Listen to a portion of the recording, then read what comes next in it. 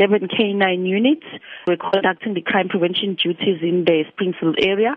When they received information about the suspected drugs at the courier company, they then immediately responded and searched the premises, where they found 8 boxes of African gift items found containing a suspected narcotic substance.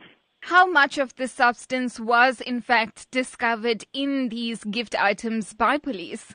The estimation of the drugs is 8.8 kg in the 8 boxes that were seized by the K9 unit.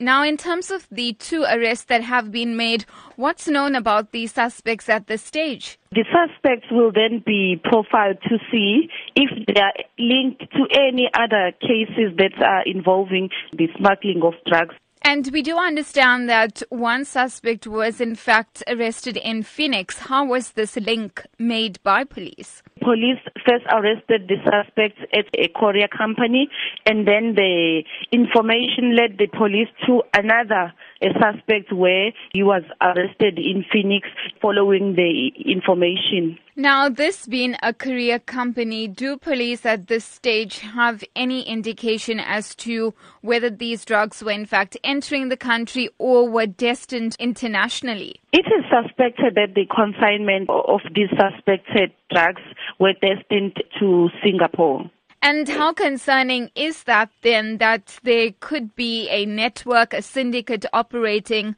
from Durban for international borders? It is still being investigated if there is a syndicate working with people from outside the country. And should these arrests then serve as a deterrent to those who are involved in the drug trade? Yes, this will serve as a warning to other people who are smuggling drugs, that the police will make sure that they will apprehend them wherever they are hiding.